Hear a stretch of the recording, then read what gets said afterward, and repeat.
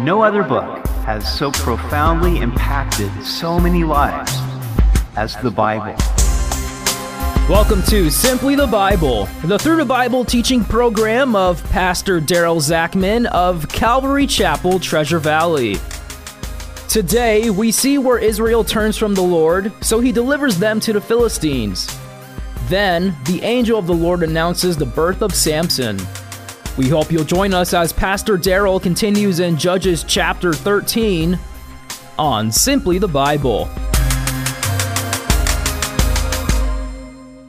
We come today to one of the most fascinating and paradoxical characters in the Bible. We continue in Judges chapter 13. Again, the children of Israel did evil in the sight of the Lord, and the Lord delivered them into the hand of the Philistines for 40 years. We come to this depressing phrase, the children of Israel did evil in the sight of the Lord, for the seventh and last time in Judges. Consequently, God delivered them into the hand of the Philistines for 40 years, the longest period of oppression recorded in Judges. Incidentally, our word Palestine comes from this word Philistine.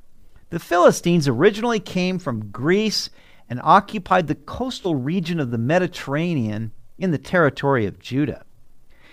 Now there was a certain man from Zorah of the family of the Danites whose name was Manoah, and his wife was barren and had no children. And the angel of the Lord appeared to the woman and said to her, "Indeed, now you are barren and have borne no children, but you shall conceive and bear a son." When God wants to radically change the culture, he gives a baby to a couple. Sometimes he even sends an angel to announce the baby's birth. This happened with Abraham and Sarah, Amram and Jochebed, Moses' parents, Elkanah and Hannah, Samuel's parents, Zacharias and Elizabeth, the parents of John the Baptist, Joseph and Mary, and here with Manoah and his wife. We're not given her name. God places great value upon children, and a child brings the potential of new hope to a new generation, especially a child who's obviously chosen by God for a special purpose before he is born. However, since God knows all our children and grandchildren before they're born, we ought to seek his heart for them as soon as we know that they are coming into the world. What are their gifts? What is their calling? Why is God putting them on the planet? He knows. Verse 4, "Now therefore please be careful not to drink wine or similar drink, and not to eat anything unclean. For behold, you shall conceive and bear a son, and no razor shall come upon his head. For the child shall be a Nazirite to God from the womb, and he shall begin to deliver Israel out of the hand of the Philistines." This boy would be a Nazirite from birth and throughout his life. The instructions for the Nazirite were given in Numbers 6. This was a vow of consecration. That is, a person could voluntarily choose to be consecrated or set apart to the Lord. Usually it was for a limited period, say 6 months or a year. The person couldn't eat anything from the grapevine. No grapes, raisins, wine, vinegar, or grape juice. He couldn't cut his hair. And he couldn't touch a dead animal or person, not even a close family member. Now, in this case, their son would have no choice. This would be the order of his entire life. He would have to be taught by his parents the rules of his consecration. The angel's instructions were first for the woman, as she would be consecrated also, at least during her pregnancy. She could not drink wine or eat any unclean foods. Of course, modern science confirms that what the mother puts in her body while she is pregnant greatly affects her unborn child. This child would begin to deliver Israel out of the hand of the Philistines. The complete deliverance wouldn't occur until the time of David. It is interesting that God's method to deliver a culture from sin and oppression is through consecration. Some teach that if we want to reach the world, we must become like the world. But the opposite is true. If we are consecrated to God, then he can use us to bring deliverance For it's not by our strength or ability or wisdom, but by God's Spirit working in us and through us to reach others. Verse 6. So the woman came and told her husband, saying, A man of God came to me, and his countenance was like the countenance of the angel of God. Very awesome. But I did not ask him where he was from, and he did not tell me his name. And he said to me, Behold, you shall conceive and bear a son. Now drink no wine or similar drink, nor eat anything unclean, for the child shall be a Nazarite to God from the womb to the day of his death. We can't help but admire the relationship of this couple. For even in these dark days of Israel, here was a married couple who trusted in the Lord and respectfully communicated with each other. The woman told her husband everything that had happened to her and all that the man said. Then Manoah prayed to the Lord and said, O my Lord, please let the man of God whom you sent come to us again and teach us what we shall do for the child who will be born. Manoah didn't question the validity of his wife's experience or what the man said, but he knew this would be a great responsibility, and he wanted a personal confirmation of how they were to train their son after he was born. So he prayed and asked for another visitation from the man of God. At this point, they didn't know he was the angel of the Lord. His wife only said that he had a countenance like an angel. Very awesome.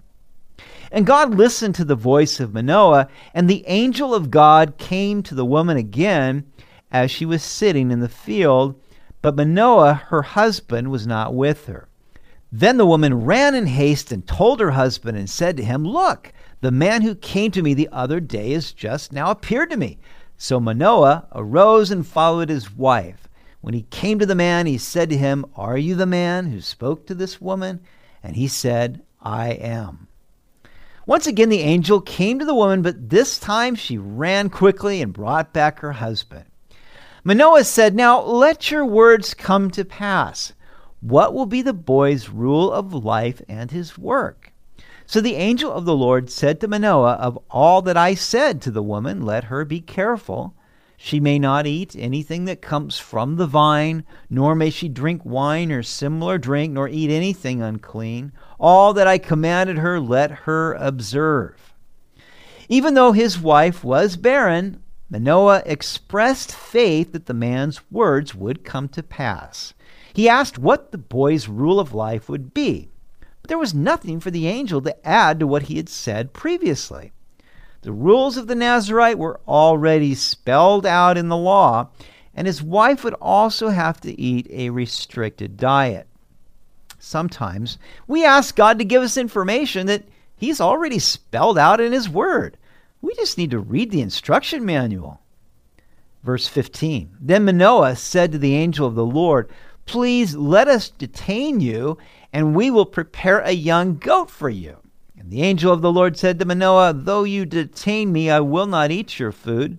But if you offer a burnt offering, you must offer it to the Lord. For Manoah did not know he was the angel of the Lord. Now, in that part of the world, there was this rule of hospitality, and if somebody came to you, you needed to feed them. But the angel said, I'm not going to eat what you give to me, but if you want to give an offering, give it to the Lord. And Manoah didn't know that the man of God was the angel of the Lord. We believe this was a pre-incarnate appearance of Jesus Christ. Sacrifices shouldn't be offered to angels, but they can be offered to Jesus. Verse 17, Then Manoah said to the angel of the Lord, What is your name? That when your words come to pass, we may honor you. And the angel of the Lord said to him, Why do you ask my name, seeing it is wonderful? Manoah wanted to honor this man of God after the words came to pass. But he just said, Why do you ask my name? It's wonderful. The Hebrew word that is translated wonderful is the same word that appears in Isaiah 9:6. For unto us a child is born, unto us a son is given, and the government will be upon his shoulder, and his name will be called Wonderful, Counselor, Mighty God, Everlasting Father, Prince of Peace. Who is the Wonderful Counselor? None other than Jesus Christ. So Manoah took the young goat with the grain offering and offered it upon the rock to the Lord, and he did a wondrous thing while Manoah and his wife looked on. It happened as the flame went up toward heaven from the altar. The angel of the Lord ascended in the flame of the altar. When Manoah and his wife saw this, they fell on their faces to the ground. When the angel of the Lord appeared no more to Manoah and his wife, then Manoah knew that he was the angel of the Lord. Now they finally realized who this was, and they fell to their faces because they believed they had seen the face of God. And Manoah said to his wife, "We shall surely die because we have seen God." But his wife said to him, "If the Lord had desired to kill us, he would not have accepted a burnt offering and a grain offering from our hands, nor would he have shown us all these things, nor would he have told us such things as these at this time." Reason won the day. Manoah's wife realized that God wouldn't have allowed them to experience all these things if he was going to kill them. God reveals his word to us, and he gives us a brain. He wants us to believe in his word and use our brain. That is a great safeguard to us at times when we might panic. Jesus said, "My peace I give to you, not as the world gives, give to you. Don't let your heart be troubled, nor let it be fearful." So we have the word of God to be a comfort to us through every storm. We just have to believe it. So the woman bore a son and called his name Samson.